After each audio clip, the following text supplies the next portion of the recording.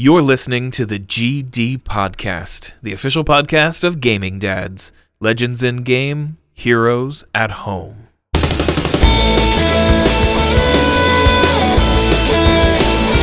What's up, everybody, and welcome to the GD Podcast. Clay and David could not be here tonight to record this episode, so Mike and Matt have decided to just create a new segment called Off the Cuff, where we talk about whatever's on our mind with absolutely no planning at all.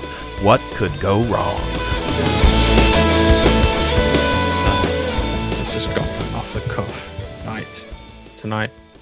So on the off chance that this is going to be used as some filler content, I would like to say to our listeners, yes, as expected, with dads running a podcast occasionally now and then, there are going to be weekends where shit comes up, and we're ready for that. And so looks like tonight we're going to be doing an off the cuff episode. Yeah. What do you call it in the States? Over here in the UK, that basically means just, I don't know, a cappella, I guess you'd call it. It's just Freeform. Yeah, just freestyling. Yeah, just for some, I don't know if this is going to be bonus content for some perk somewhere, or if it's going to be released as a regular episode. I don't mind either way. But yeah, just an extra opportunity for people to get to know us in some way. I don't know where this is going to go, but hey ho. Variety is the spice of life, as they say. That's true. And if you don't completely fuck it up, I think it would be great as an episode. Mate, I think it'd be great as an episode if we did fuck it up a little bit. I'm not going for perfection here. I'm going for good enough. No, honest, you know what I mean. Genuine interaction. Yeah. Conversation. So, how are you? What have you got going on? I'm doing fine. I'm doing all right. This past weekend was a kid-free weekend for Melissa and I. So, her co-parent gets visitation or custody of her daughter 3 weekends a month, but that's it, just 6 days. My ex-wife and I do week on, week off. So basically every other week and every other weekend, I don't have the kids. Although I'm currently their ride to school in the morning. So I do still get to see them every morning that there is school, which is nice. Yeah. So, but this was one of those weekends where neither set of children was here. So, yeah, Melissa and I basically just took the opportunity to get it on. Loudly, sloppily. Oh yeah. No, we make a mess. So oh man, too much information. It's good, we can bang out a quick one and just move on and be dressed again and act like nothing happened in like 10 minutes. But man, when it's just the two of us, I'm sometimes worried. I'm glad that the neighbors don't live close, because somebody would call the police. Wham bam, thank you, ma'am. Yeah, and it's not that I'm not trying to talk myself up. It's not like I'm that good. I literally just lay there, and it's amazing. Is that the theme of this off the cuff episode then? How do you perform when the kids aren't an issue? It certainly doesn't have to be the theme all night, but it felt like it was good information for you to know, for you to share about me. So that way when I'm like, I'm sorry, I'm not going to be online tonight because it's a kid-free weekend, you'll be like, okay. Idiot. Yeah, stuff's getting knocked off the shelves as we speak. Look out. There you go. There's the episode title right there. Off the cuff, giggity. But no, we also, we've been, like I said, we've been watching Parks and Rec. So we vegged out. It's still snowy here. It's still cold. Admittedly, I don't know what Park and Rec is. You mentioned it in the last episode. I was like, okay, yeah, nod and smile. I don't know what that is. I'm so sorry. So The Office, right? The Office, which originated in the UK. Yeah. with Ricky Gervais, and then had a very successful Legend. run in the U.S. with Steve Carell. And so the U.S. office went 7 seasons, 8 seasons. Well, the showrunners from the office are the ones who do Parks and Recreation, and it's Amy Poehler, it's Aziz Ansari, Rashida Jones, Chris Pratt. So it's the showrunners from The Office, and it's the similar humor. It's they're breaking the fourth wall, they're talking to the camera like it's a documentary, and it's just great characters in funny situations. So she's never seen it. I'm rewatching it with her. So we did that a lot too this weekend. Just snuggled up on the couch. Baby, it's cold outside, and we just curled up, watched some tunes. I got to play some games. I did some Elite Dangerous today. Played for a while. What are you doing with Elite Dangerous at the moment? I'm sure your plans are a bit different to mine. You know what mine is. Mine is mental. Yeah, you're all about exploring, right? I did a little bit of battling in it, a bit of combat. I'm nothing against it. It's just not me. It's I'm sure I could be good at it if I put the time in, but it's just I would have to be retired or kid free to nail that the way I want to. So for me, it's one of my escape options now, and then I come back to it. Not at the moment because I'm back into Red Dead for that reason. And because of the community aspect, that's why I'm trying to get as many people back into Red Dead as I can, which is a tall order for reasons I'm sure you are aware. I'm sure many of the listeners will be aware as well, especially if they've played Red Dead and left it. I get why I did for a long time, but I'm enjoying it again. You got to have the right posse. Too. It's all about, for me to enjoy Red Dead properly, it's down to your posse and your regular riders that you have. But for Elite Dangerous, it's very much a solo thing as an explorer. I'm sure some people do party up with other players to do that, but it's just, my Explorer Condor is set up for that reason. Just for people that don't know, so the ships are mostly named after snakes, and so Anaconda is one of the bigger ships, and you've created an explorer to kind of go across this vast galaxy. It is. It's probably more intended as a multi-purpose or slightly towards combat. I may be wrong on that, but that's the impression I get. But it is very, very effective as a long-term cover all your bases option, because it's got that much space on it for your equipment and your parts you can put into it. I'm trying to talk in layman's terms so I don't bore people who aren't into the game. I could nerd out about it for as much as anyone, but I've set mine up so that I can explore the entire galaxy with if anything bad happens, I'm covered. So that's the reason why I don't want to put a lot of time into that and then come to a position where I'm thinking, shit, I'm just gonna have to back out, right? Force myself back into the bubble, where all civilization is, and waste all that. So that's the Explorer Condor option, is what that's there for, basically. Yeah, and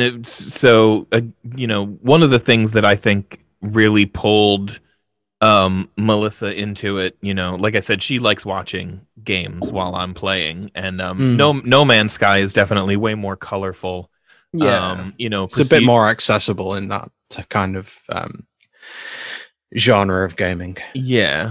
So she's really enjoyed watching that. But once I started to rattle off, once I went full nerd about Elite Dangerous, and I was like, no, you don't understand, the galaxy is scientifically based on our galaxy, and it has actually helped astronomers find planets and stars. Really? Yeah, the galaxy. I did not know this. Nerd away, man. I'm interested now. So the galaxy in Elite Dangerous is created. You know how like the gravity of the planets and the stars and everything is like taken into account. They did their research, and if I'm not mistaken, they when they developed the game, I don't know if previous installments in this series were like this, but I'm aware that this one, at least, they did their research and got respective scientists and people in positions of expertise to help them develop it, to make it as much of a simulator as it possibly could be. Right. And so because they created this very scientifically accurate physics, based galaxy, there have been stars discovered because they are in Elite Dangerous. Oh, wow. That they have actually found. I'll have to find the article for you and send it to you. Pull it up. It because some good conversation. Pull it up while we're talking. So one thing, I'm sorry, just gonna go on a little bit of a beeline here, but the Fathers of the Frontier, quick shout out, Fathers of the Frontier group that's affiliated with GD. We don't have any ownership or anything like that, like we do with our typical subgroups.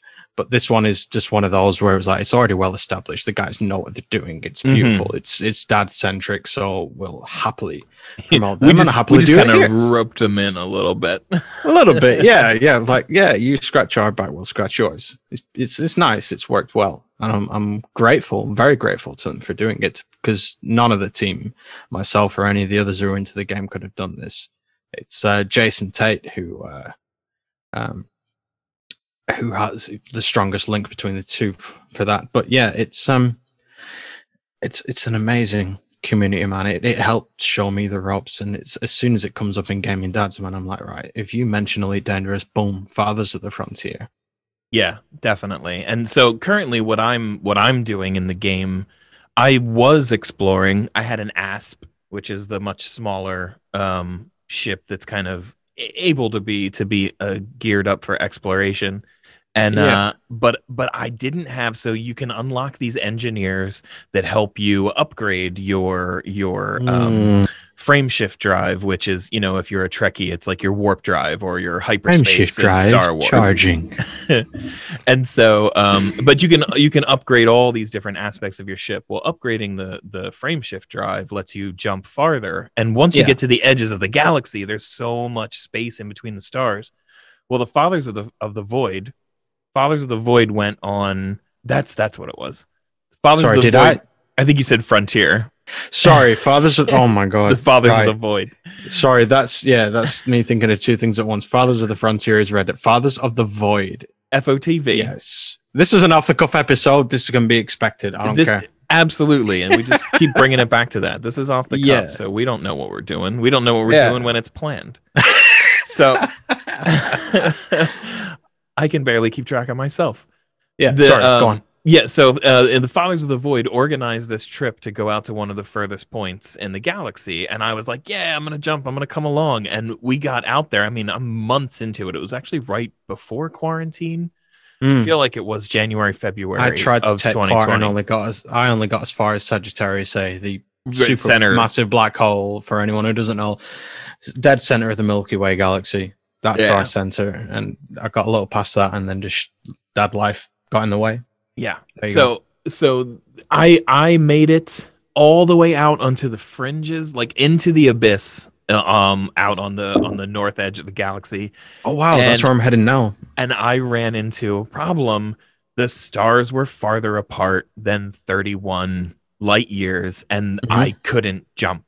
So I never was able to make it to Beagle. I wound up, so you can forage materials and you can try and supercharge your frame shift through neutron stars. That's risky. But it'll fall apart. Well, I did all of that. I wound up crashing into a planet when I went to land on it. And when you crash, you go back to the first dock the last dock, the most recent dock. I want to come back to that for me, but I'll let you carry on. I don't want to interrupt too much. Sure. Which was Sagittarius A.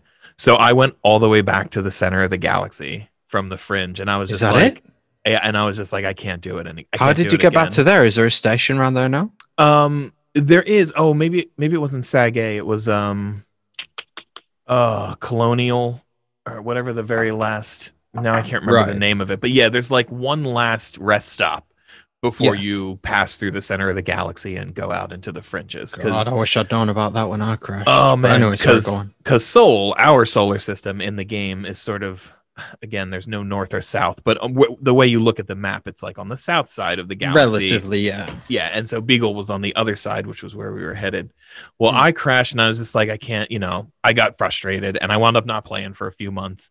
Then when I finally came back, I was like, okay, the problem was I didn't upgrade the hyperdrive. Like I didn't power it up. I didn't get my engineers, so I did. Thank God, there's all these YouTube videos, and the other dads in the Fathers of the Void are really helpful when you have a question, and it's probably questions they've heard 1,000 times, but they're still willing to help. So I wound up finding the materials, doing the scans, getting everything, all the things together that I needed, and I went to the engineer and I got my frameshift drive souped up. So now my ass is that the Guardian one? No, this is just the very first engineer you unlock, because I hadn't even gone past Felicity, who's the first engineer you unlock, and so I have my asp can now do 55 light years. It sounds like you're saying your ass. My ass could do 56 light years easy. My asp. My Asp Explorer, its name is the Rainbow's End. I'm sorry. I don't doubt that there's going to be listeners, people listening to this, going to be just like me. They're like, your ass is exploring the galaxy. My ass has gone to the darkest places in the galaxy. But so sorry, go on. No, it's fine. I was just saying. But so that ship's the named Rainbow's End, because that's my Explorer. Your ass is exploring the galaxy. My ass is the Rainbow's End. That's where you find the pot of gold.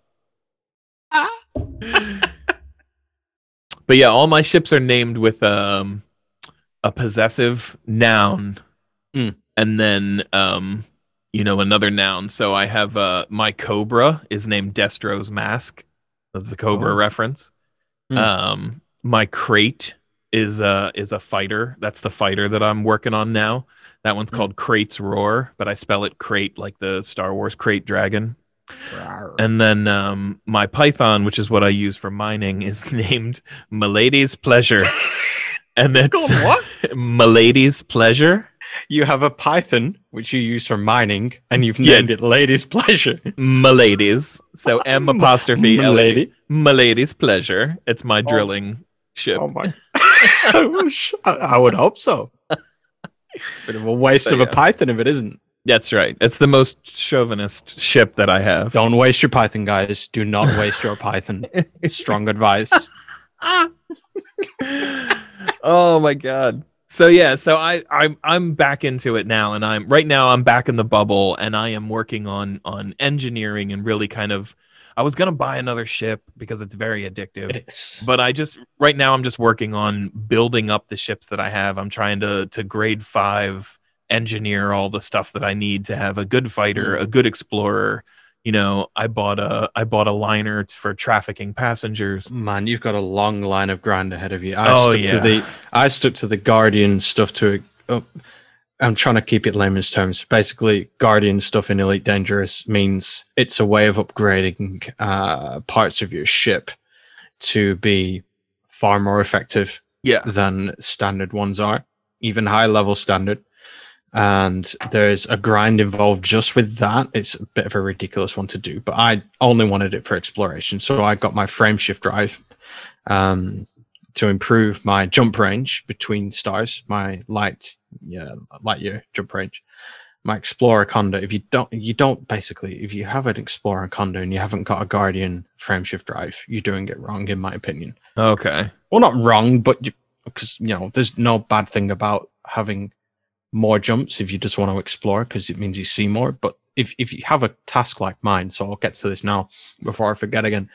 My task that I set myself is to go beyond the center of the galaxy, continue on towards the abyss. Mm-hmm. Is it the abyss or the void? The abyss, I think. Yeah, so the abyss is on the north side, yeah. Yeah, so relatively speaking, from where you start, where Earth is, you go straight to the center and beyond to the north opposite end of the galaxy. And yeah, from there I'm planning to do a lap all the way around the outer edge. Yeah, the outer rim, as I call it. And then once I reach roughly the same spot, you're gonna rim my ass. I'm gonna rim your ass. Yeah, I'm gonna head back towards the bubble through Sajay and back towards Sol. Oh man, see, I would love to do that trip.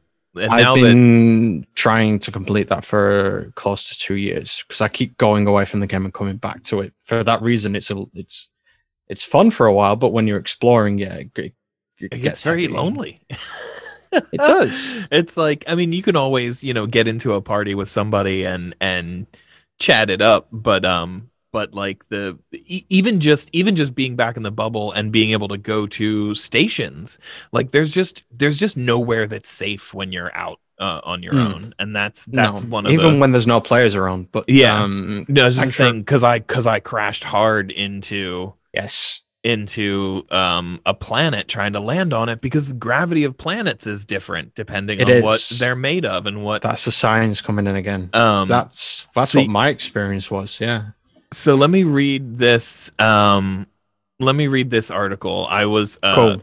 Not the whole article. I don't want people to turn the podcast off. I'm going to read some shit. I'm going to read you this whole thing. Give us too long didn't read.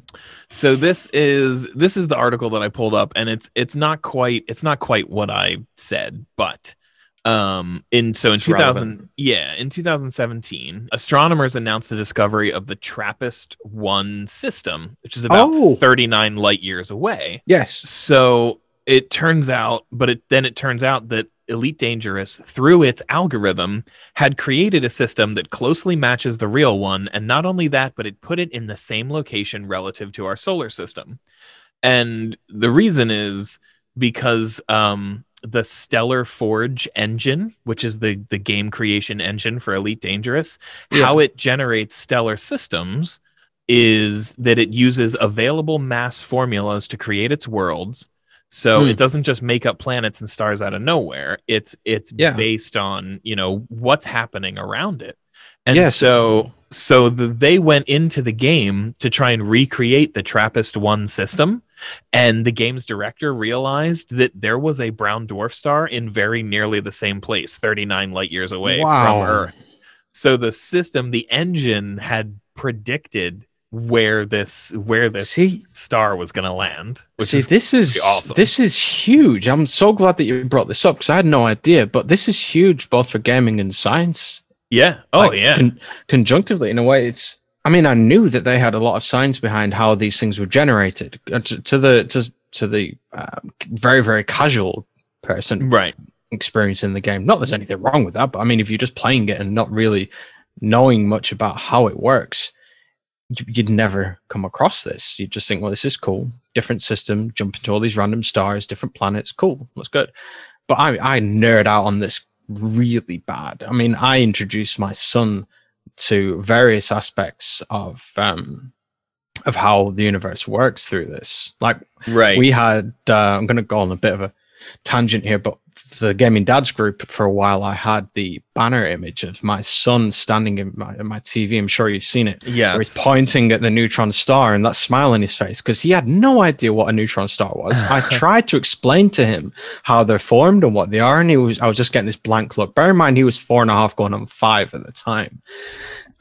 You would need a real prodigy of a child to even partially grasp what it means. So I said, right, I'm going to bring up he calls it the space game.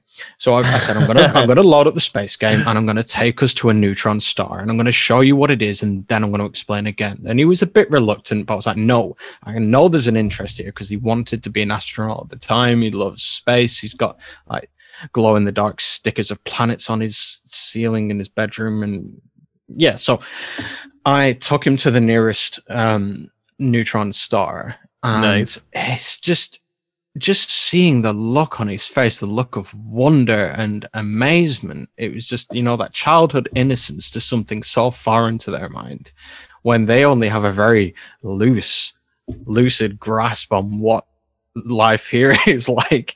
So I showed him this star, and his first question when he finally, picked his jaw off the floor, he said, "Why is that star doing that? Why is it not?" Right. He had a follow-up question as well. This is how I knew he was into it. He said, "So why is that star doing that? Why is our star not doing that?" And it was the first time he had referred to our sun as a star. So I knew it was sinking in. Right. And I was like, yes, here we go. So I'm not going to bore everyone with that. If you're not into it, it's cool. But basically, I explained again how a neutron star comes into existence and what comes next. Right. And so, yeah, he was hooked. And he was just, my wife is not happy about the idea of him being an astronaut. I'm the kind of guy who's like, if you can do it, I will shit myself if you go into space. Hell but yeah. I will root you on all the way if you want to do that. I would love to. If I got given the opportunity to go into space now, yes, it's risky. But would I turn that down? There's an interesting question, actually, as a father. When you've got kids and you're given the opportunity to do something dangerous, but life-changing, would you do it? Because people who are, like, I don't know, in the armed forces or the police force or things like that, and you have kids, I respect that.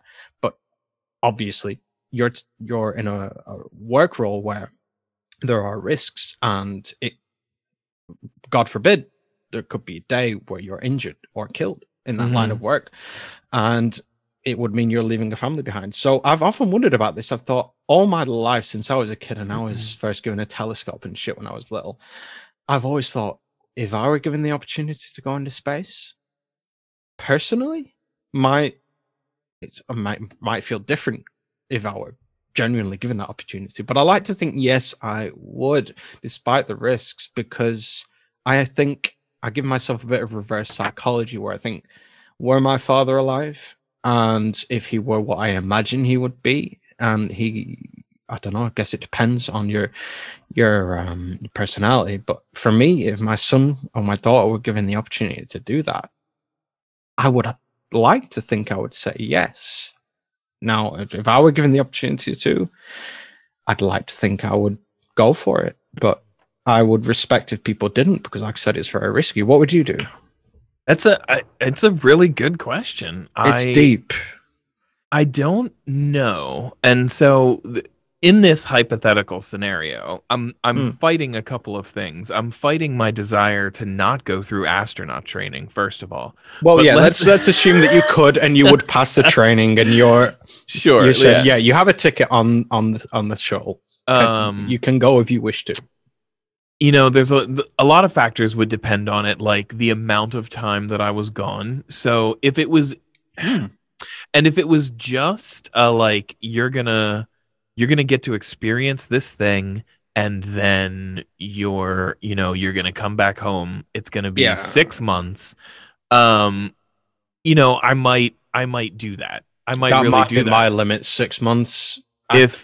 I don't think, even if I knew I was healthy enough to do it and I was guaranteed magically to be safe, 6 months is a long time, man. Yeah. When you're up there. That's a lot of days looking down at the earth, as beautiful as it is, and knowing your kids are down there and you're apart.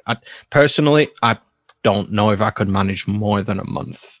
Yeah, I think the beautiful thing about FaceTime style communication, you know, Zoom and face-to-face communication, if that was able to be maintained, it would certainly make getting through it easier. Yeah. If it was extremely dangerous and all that I was getting out of it was a trip to space, I honestly think I would pass.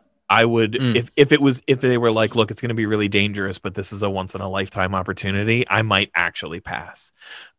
I like to think that I'm the kind of dad where if it was like, it's a one-way ticket, but you're going to save humanity, that I'd be on that shuttle. I'd be there. Have you seen the Netflix series called Away? This is precisely what the premise and like storyline is to the Away series on Netflix. It's basically a woman. Yes, I did watch it. Yeah. Me and my wife finished it recently and we're hooked. And I found it really compelling as a father because of that reason, where she's away from her family. She almost wants to ditch it to come back to it. I don't want to spoil anything. Yeah. Basically, that's a very, very extremely minor spoiler. She, at one point, early on, she considers not going. Right. Clearly she does, otherwise there wouldn't be a whole series. So that's not much of a spoiler. It's Jennifer Garner, right? Yes. You're not great with actors and stuff. That's all right. No, I'm not.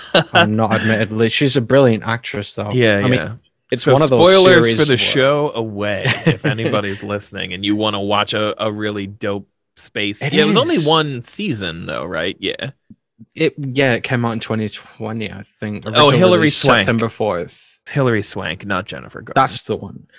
Yeah. So yeah, I think it's good enough to warrant a second season. Although, Yeah. having said that, with COVID, everything's at risk. A little Yeah. beeline here. My favorite Netflix series of all time is Messiah. I don't want to get into that because there's a lot okay. of politics and religion involved. Okay. But I find it. I would just highly recommend it. I've Look it never up at watched least. that either, so I'm intrigued. Yeah. We'll talk about that off the air. Just like I said, Okay. it's just it goes into some topics that we don't really want to Sure. alienate anyone with. I'd find it fascinating. But yeah, that got canned purely because it has filming locations across the globe, and with COVID, not only that, but it aired at a time when there were a lot of other big series out there on Netflix that took the spotlight, so it suffered for that. But anyway, sorry, we're getting off topic. This is off the cuff. The whole thing is off topic. It is. I'm sure about 20 minutes ago there was a point I wanted to. Oh, Elite Dangerous, my crash. Oh, so yes. if you want me to carry on about that now, I will. I definitely want to go back interrupted you. to it.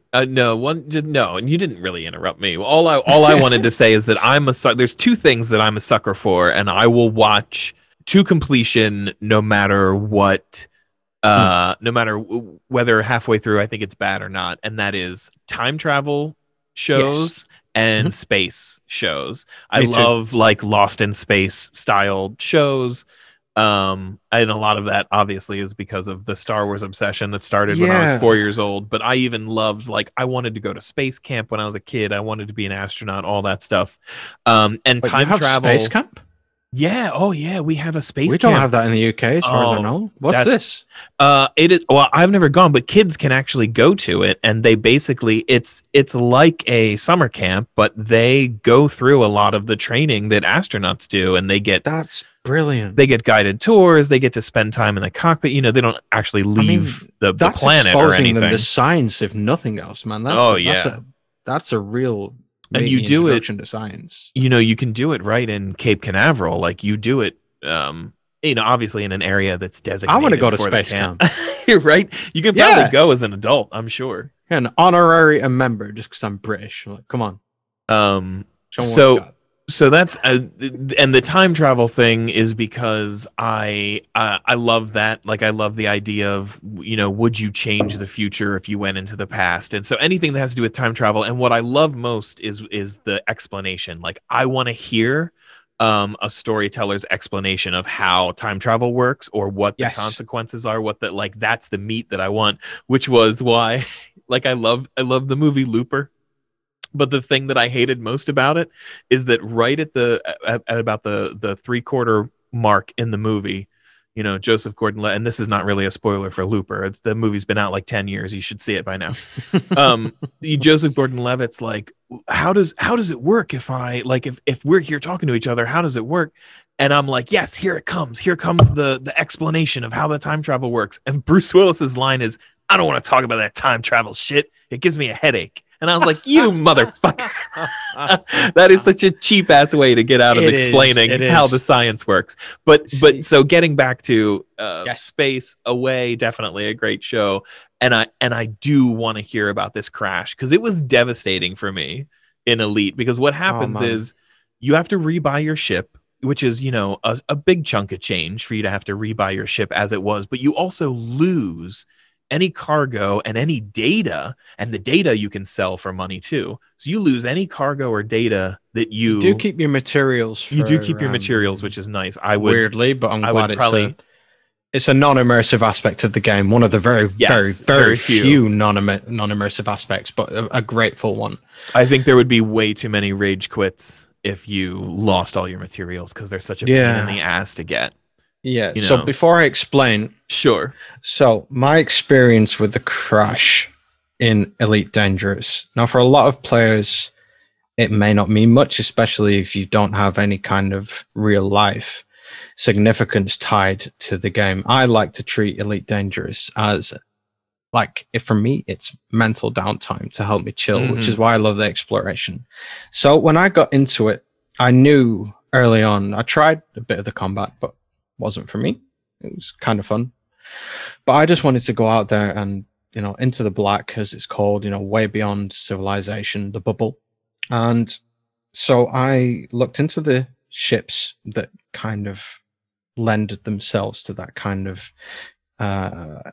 experience in the game. And there's one called the DBX. There's an ongoing debate between, do you choose the DBX or the ASP? I love both, but I went for the DBX just because I loved the look of it more than anything, amongst other reasons, but that would take me way too long to explain. Basically, I named the ship, because you can give your ship a name and it shows up on the side of your ship. I named it Seeker, as in it's seeking something. Now, this is where I'm getting kind of personal. I don't mind doing that, but it should add some interest to our listeners' time with this episode. So I hope you've listened to the previous episodes where I've talked about me losing my father when I was 4. So when he died, my mother, I don't know how she came up with this, if it was passed down or her fresh idea or whatever, but she used to take us outside when it went dark, and sometimes we'd be stood there waiting for the sun to set, and she'd be like, we're waiting for daddy, and we'd wait for the sun to set and the sky to start going dark, and she'd say, right, the first star you see, that's your daddy looking down at you. That's daddy's star. And to this day, even as an adult, I don't want to go into I'm not mega religious, I'm a spiritual guy. I don't want to get into, again, I don't want to create divisive conversation for anyone, but for me personally, it's just a bit of a comfort, even now in my middle age, getting towards middle age, where whenever I'm outside and it's dark, I'll glance up, and the first star I see in my mind, or even out loud, if I'm a lot around people I trust and love, or if I'm on, I'll either think it or say it out loud. Dad, I love you. Good night. I love you. Whatever. Anyway, so when I started playing this game, I wanted to add some kind of immersion to it. I'll do that with a lot of open exploration games. So with this, I knew I wanted to go out exploring, and I thought I need a good name. I'm the kind of guy who will spend an hour on Skyrim or more creating a character with a good name and everything. So with this, I was the same. I needed a good name, and I was trying to come up with a backstory for my commander, the guy controlling the ship. And there were a couple of people in the Fathers of the Void group, or one major at least. I've forgotten his name. Sorry, I would shout him out if I could. But he's created a lot of story, like almost like he could write a book to complement the game. Yeah, lots of fan stories. Fandom stuff. So mine, just on a personal level, was for that, where my guy was someone who had lost their father, was contemplating the thought of an afterlife. Is heaven out there in the cosmos somewhere? And named the ship Seeker for that reason. He was seeking a way to find out if his father was still out there somewhere. So anyway, so I really committed to exploring in this ship, and there came a day when, and this is all on me, this is my fault, where I was playing. My wife came home with the kids, and I said to her, okay, cool, I'm going to land on this planet and then turn off the game, get with the kids, and take care of dad shit. And they sat on my knee. So this was early days when Oakley, my son, I was talking about earlier, when he was taking an interest in space. So I thought, right, I'll show him what it's like to land on a planet, to give him some experience of that. And my daughter, again, I'm not saying this is her fault, it really isn't, but it's just a reason. She started climbing up and down and up and down. She wasn't really interested, and my son got a bit irritated. So there was a little bit of not a fight, but there was a bit of a sibling bickering starting to go on. And in that moment, I was already in orbit of this planet that was quite high gravity, more so than I'd experienced before. So my concentration lapsed on that. And again, looking back, even though it was a sad ending to my experience with this, I'm glad it did. Because if I was just like pushing the kids away, you don't do that. You just don't. I was trying to settle them down. I was like, right, daddy's going to be landed in about 20, 30 seconds. Once we've done that, we can do whatever you want. But it wasn't. That's easier said than done. It just meant that my controller was down by my side. I thought that my ship had good time to be fine. It didn't. By the time I'd settled my kids down, because they did want to view it, they did want to see what I was doing, but at the same time, they were caught up in each other's bullshit, fighting over each other. And so yeah, I look up and my ship has just bounced off the surface of this planet, and the shields shot completely. The hull. So again, for layman's terms, for anyone who doesn't play the game, you have a shield 100% down to 0. When that's gone down, you have your ship's hull, the actual physical aspect of the ship and the strength it has. It wasn't a strong ship, and they went after that first bounce. The shields went down, and the hull dropped to about, I think it was 27%. So I knew one more bounce, 2 max, it was gone. So I looked at it, and it was just bounce, bounce, gone. Loading screen, back to the beginning of the areas of the game in the bubble. And I had to swallow pretty hard because, like I said, it wasn't just for that moment, I was torn, where I was like, okay, I can't be mad. This is my fault. My kids wanted my attention. I gave myself 30 seconds to do that. And my ship is gone.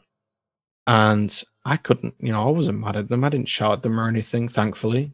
I just put the controller down, turned the game off and got on with it, got on with that stuff. But later that evening, and I started to reflect on it, I had some time to myself after everyone was in bed. I was like, that ship's gone. And I put all that time into it because it was effectively a way for me to channel all of this thoughts I've had about my dad for all those from all those years ago. I don't want to get too morbid. I mean, there is a plus side to all this. I thought, right, I need a new ship, so I got the other small exploration ship, which is the ASPX, I think it is, and I called it Memoria. That's your asp. Sorry, I named it Memoria. I shouldn't have thrown that into the middle. No, it's fine. It's fine, man. No, this is good. Like I said, I want to take our listeners on a roller coaster here. Keep their interest. So, yeah, I got the other ship and named it Memoria, which is Latin for memory, because it's in memory of my efforts in the game to kind of go along with that kind of self-created immersion. And it's a beautiful ship. I still have it now. My Explorer Conda is much bigger because, like I said, it can carry more. It can take on much longer voyages. So were you completely unable to buy back the ship that you crashed? I could, but I didn't want to because I would always know that it was just a rebuy for me. I'm sure people do. And that's fine if it works for them. But for me, it was just like, I'll always know I crashed that ship. And yeah, it's kind of bittersweet in a way. I can't even remember which. Part of me wants to email FDev and like, right, there was a time when I crashed this ship. Is there a way you can look back in my history for this reason? Because FDev are a lovely company, a lovely development company. I mean, there's been, there's been questionable things about them. Sure. People have bitched and moaned about stuff, whether that's right or wrong, I don't know. It hasn't affected me personally, but I do know that people have contacted them regarding personal shit. Like some people have had stars and systems and planets and abandoned stations and stuff named after things that were personal to them. So I don't know. Maybe one day I'll email them and like, can you dig this up? I just want to know the spot where that ship landed and just land there, stare at the screen for half an hour, and then that would be awesome. Yeah, it would be nice. If not, it's cool.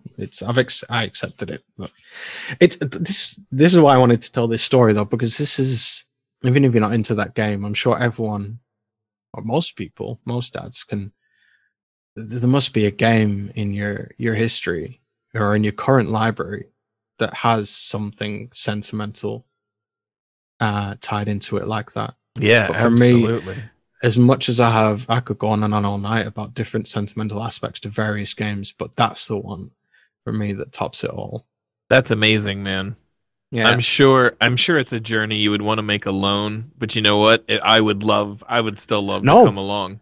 No, I would love people to come along with me, man. If you ever find out that spot, we'll have to do a big ride along, and maybe we'll all stay in the system right before the one, or we'll stay in the system. But yeah, it'd be beautiful, because the other sad aspect I forgot to mention was it was my first trip to Sagittarius A, and I was on my way back to sell the data. You know, my scan data from all the planets and things I found. It was my, including all my, I think I had 6 or 7 first Earth-like worlds found. Oh man, this just gets worse and worse. Yeah, I've bookmarked them all, but I haven't gone back. I don't know if they've been found since. Unlikely, but yeah, it'd be nice to visit that with others. I don't mind that at all. Like a pilgrimage. I can't think of. Having a lot of difficulties thinking about something that I have that much of a connection to.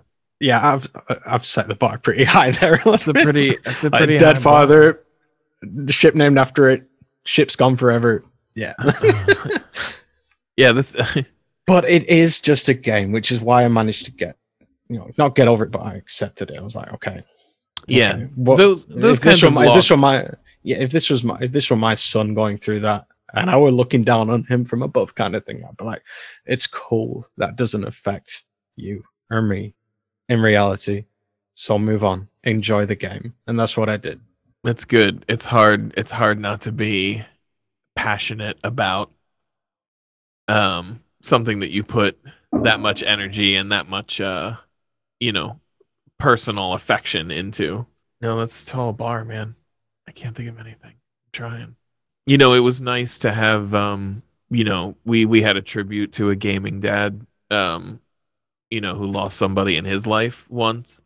I remember we did that. We all kind of took a moment and took an in-game picture in Red That was Dead. For Dan Price. Yeah. You're referring to that when he lost his kid? Well, actually, I was thinking about Tucker. Oh, Tucker and his wife. Yeah, Yeah. so this is when you say something like that, I think of 10 different Well, yeah, examples all at exactly. once. That's why I wanted to be just kind of general about it, because I know it's happened multiple times. Yeah.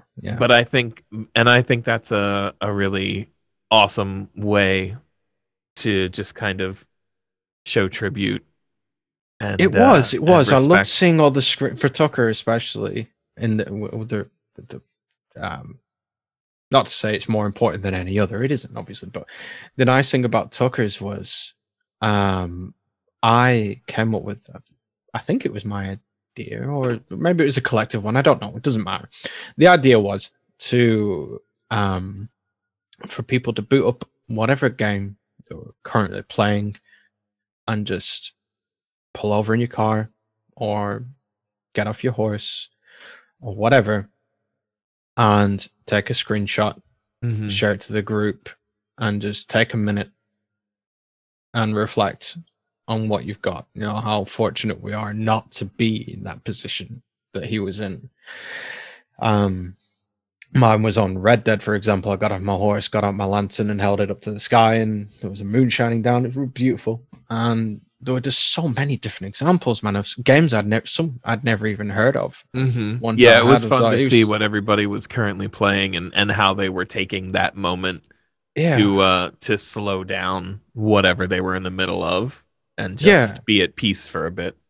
Exactly, and to the outsider who isn't into games, and this is another reason I'm looking forward to finding out what people who might be listening to this who aren't gamers themselves, maybe your partner is a gaming dad, or it's just you've seen a gaming dad member post it on the wall and you're looking out of curiosity. If you get to this episode out of interest, this is one of the things that a lot of people outside of the gaming community would have no idea what's going on. Right. No idea at all. Just to know that it's not just your own escape from reality. And whatever reasons you're using it for that purpose. There's something that's strong and organic and raw as that going on, as people taking the time out of their own busy lives.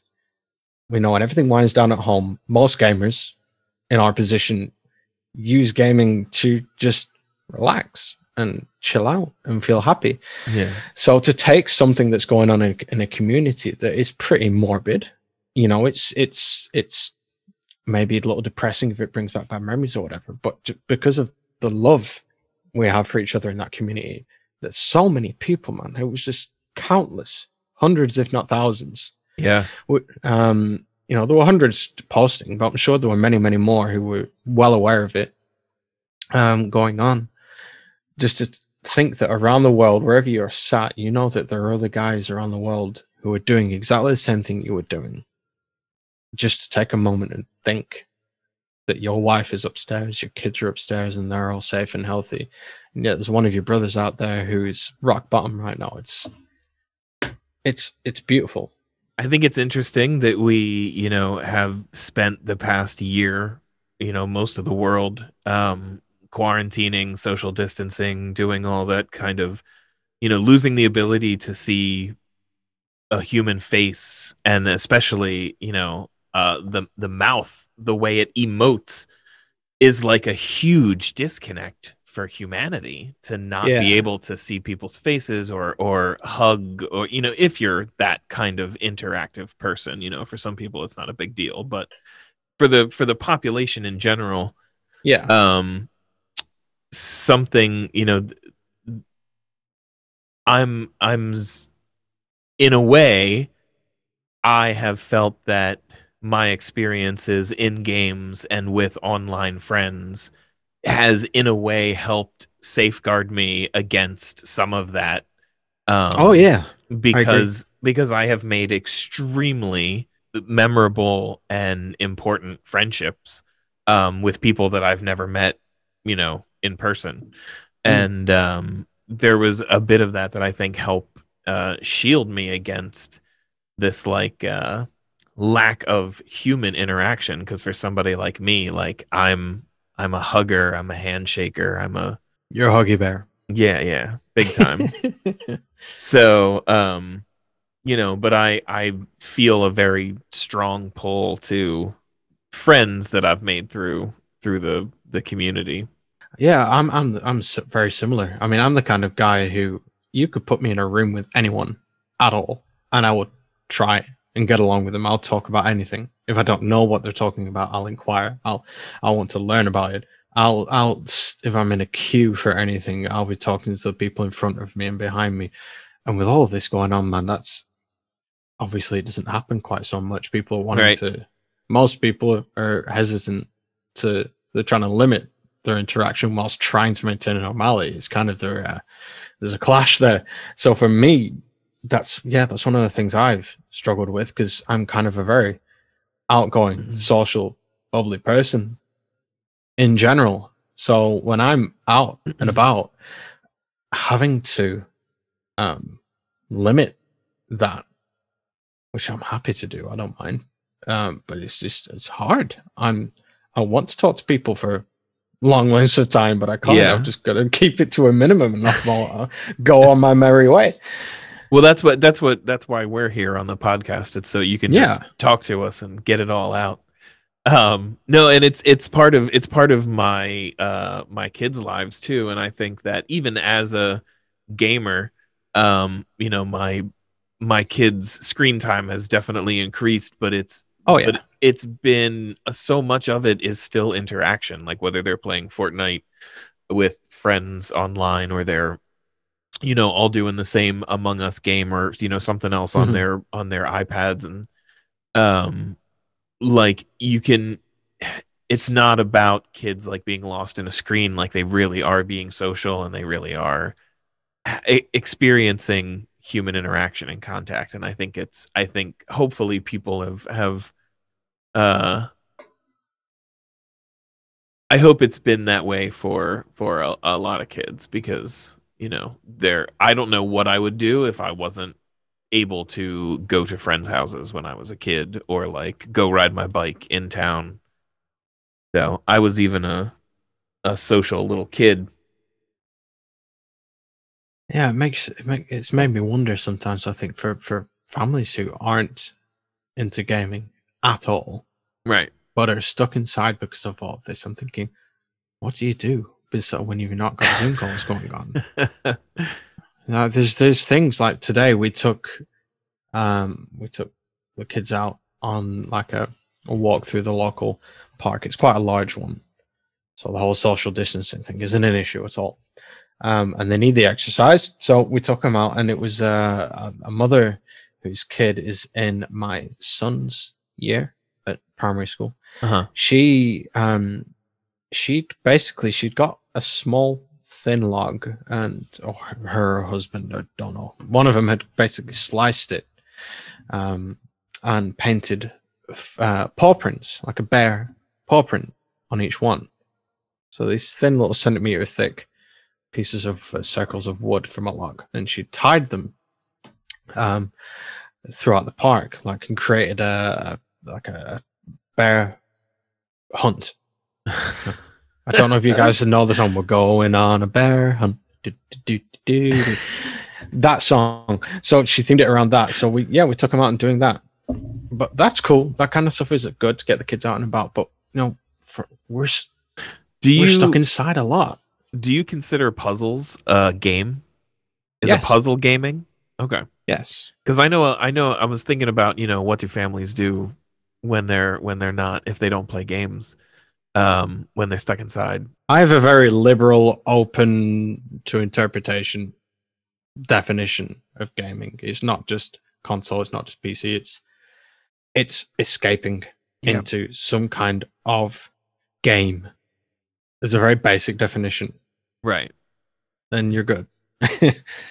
Yeah, well, like, jigsaw puzzles have always fascinated me in the way that I have no interest in doing them, which is weird because, like, I mean, I'm a riddle person and I'm a visual person, but there is something about puzzles that I feel, and the opposite, magnetism towards. I feel pushed away from doing puzzles. And I know I did them a lot when I was a kid, but yeah, there's just something.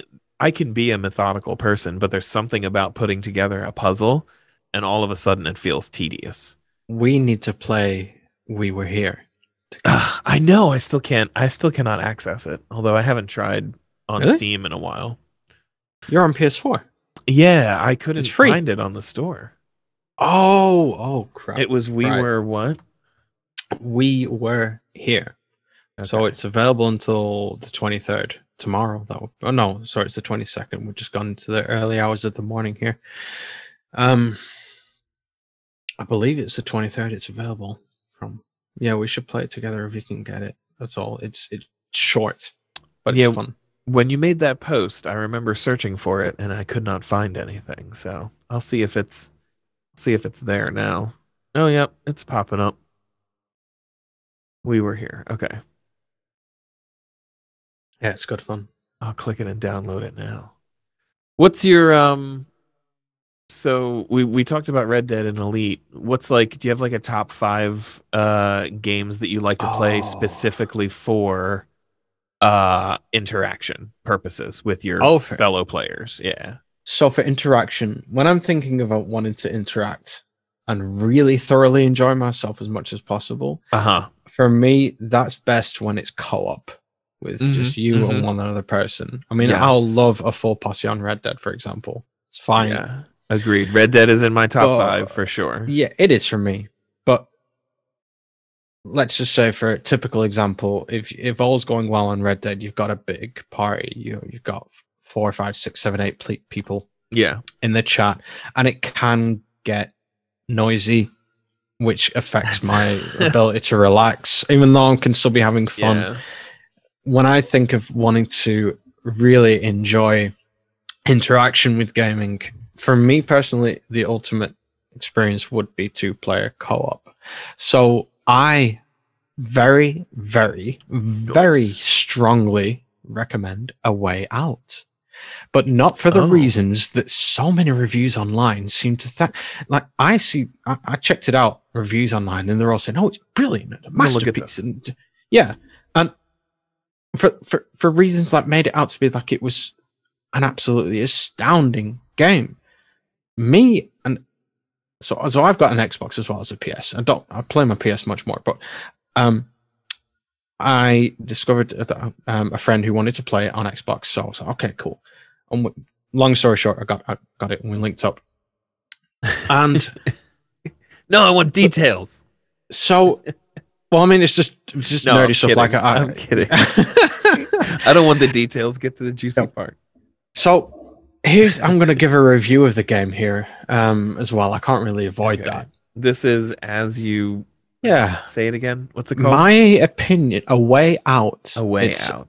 So a guy's in prison, and so one of you is one guy in prison, another of you is another guy in the prison, and you help each other escape. Okay, that's not where I thought it was going. No. So you each has its own respective storyline, each guy.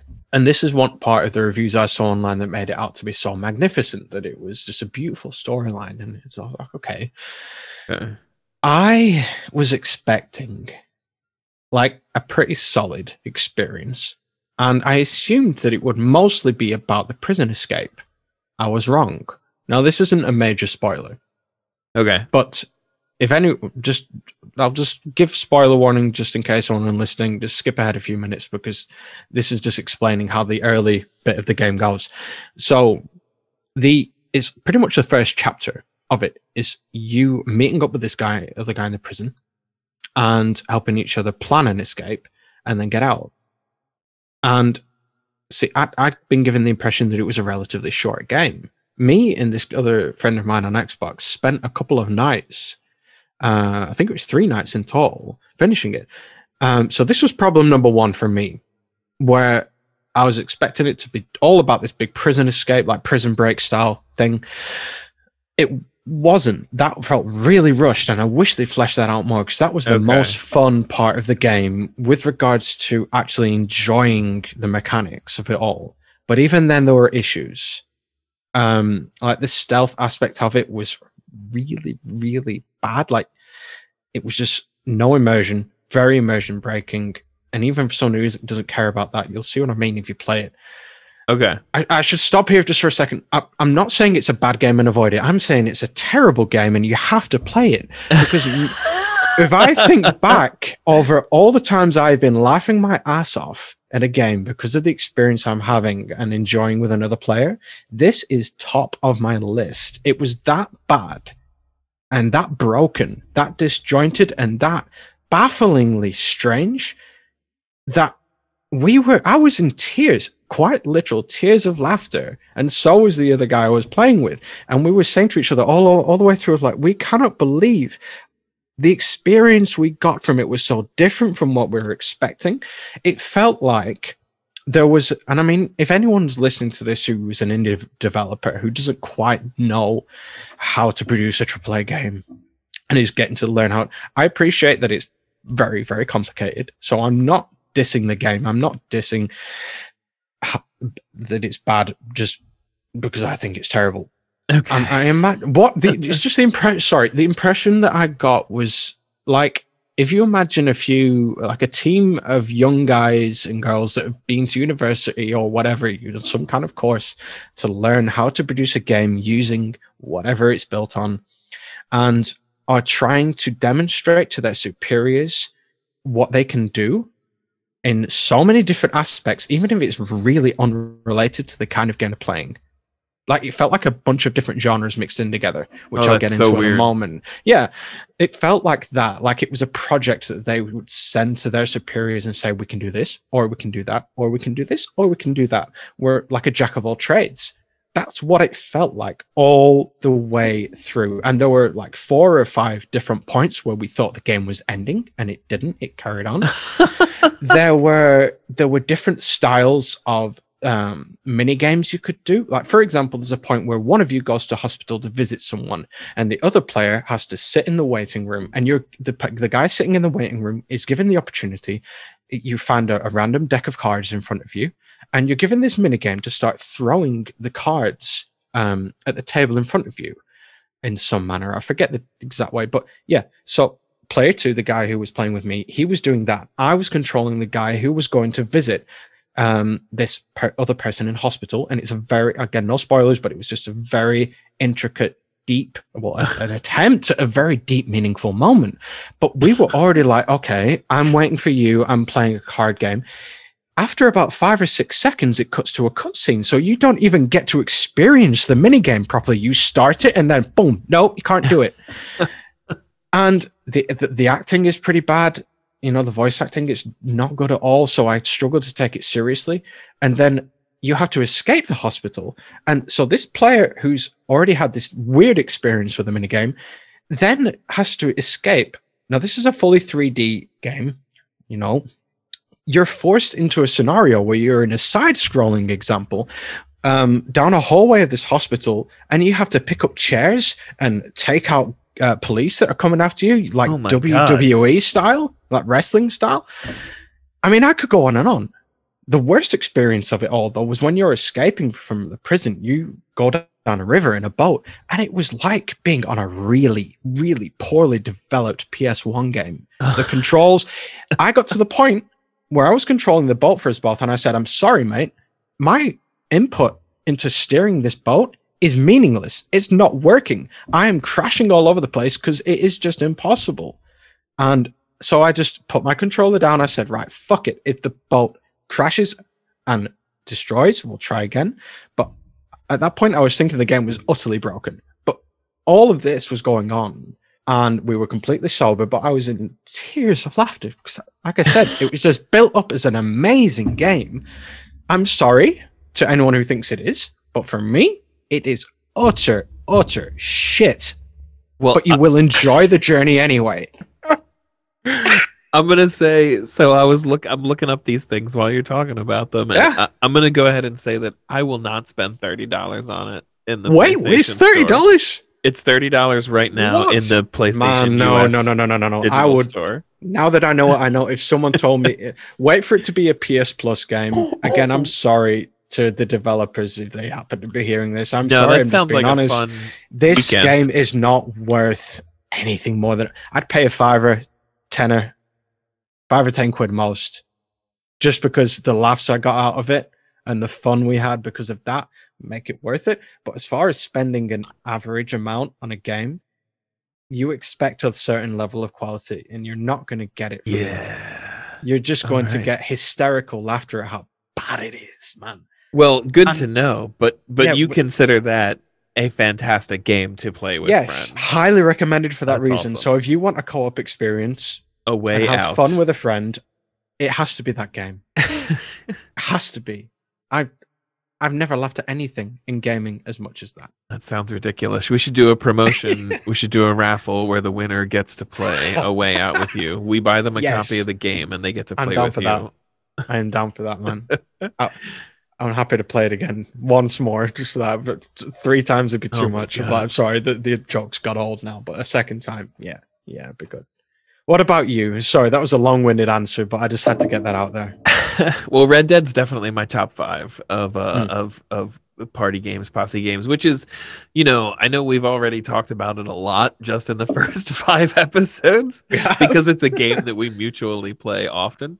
But it really is. I'm not like an uber Rockstar fan. I have played the story of Grand Theft Auto 5 more than I have played the online. But I really I loved the story of Red Dead, but I really got sunk into the online experience. So I know it's not the best it can be, but for a fun night of getting a few guys together, doing missions together, fucking shit up in the Old West, and I get to play this tottering old, kook.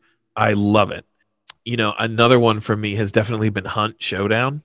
Oh, this game is much like Elite Dangerous, a very difficult game to recommend because it is brutal how easy it is to die. If anyone's played Tarkov, apparently I have not, but it's compared to that game and the level of realism.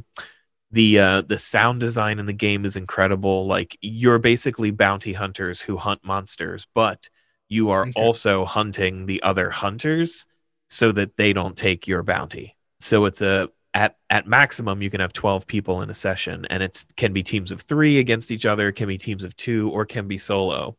I love the guns in it. The guns are all very realistic. It's old school, like early 1900s Louisiana is where it takes place. So in the bayou, there's zombies, there's hellhounds, all this stuff, and it is a very difficult game because death is instantaneous, and when your hunter dies, they're gone. All their gear that was with them is gone. It's a lot of hard resetting, but once you get into it, it's probably one of my favorite games to play with with friends. Also big on Ghost Recon Wildlands. That's fun. 4-player, mission based, sneaking in, doing ops.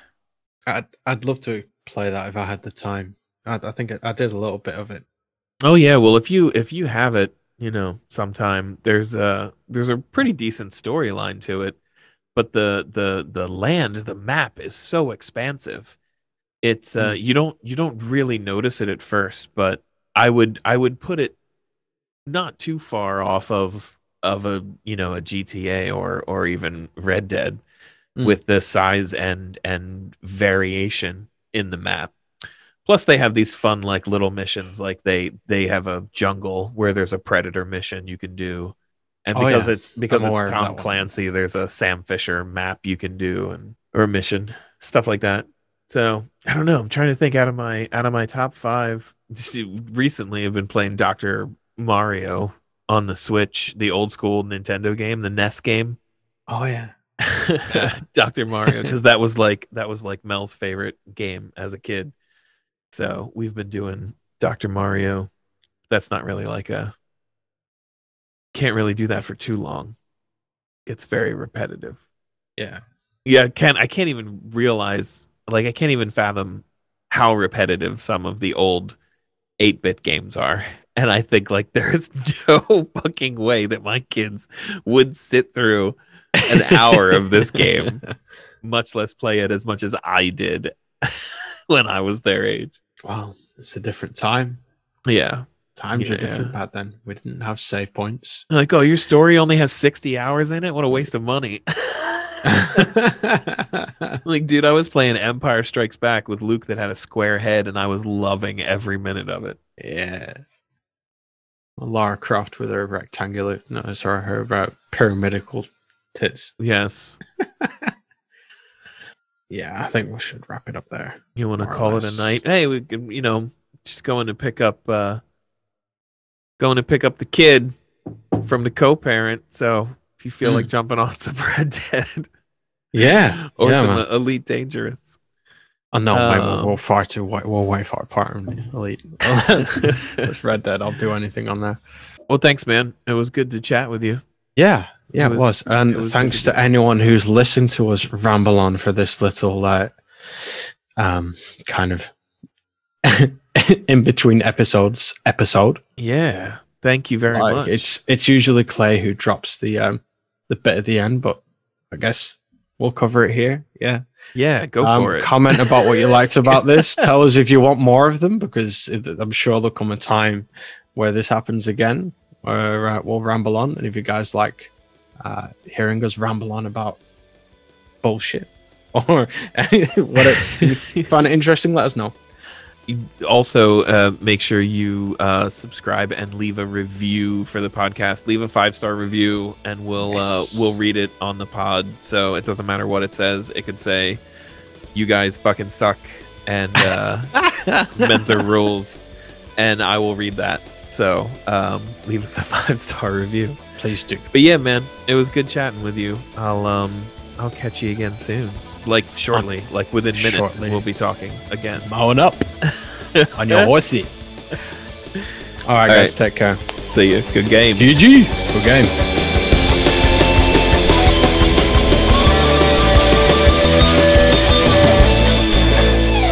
Thank you all for listening to the GD Podcast. Please like, subscribe, and follow Gaming Dads on YouTube, Facebook, and Instagram. You can reach the show at #GD Podcast or gamingdadspod@gmail.com. For more information... Hey, Dad, are you recording? God damn it.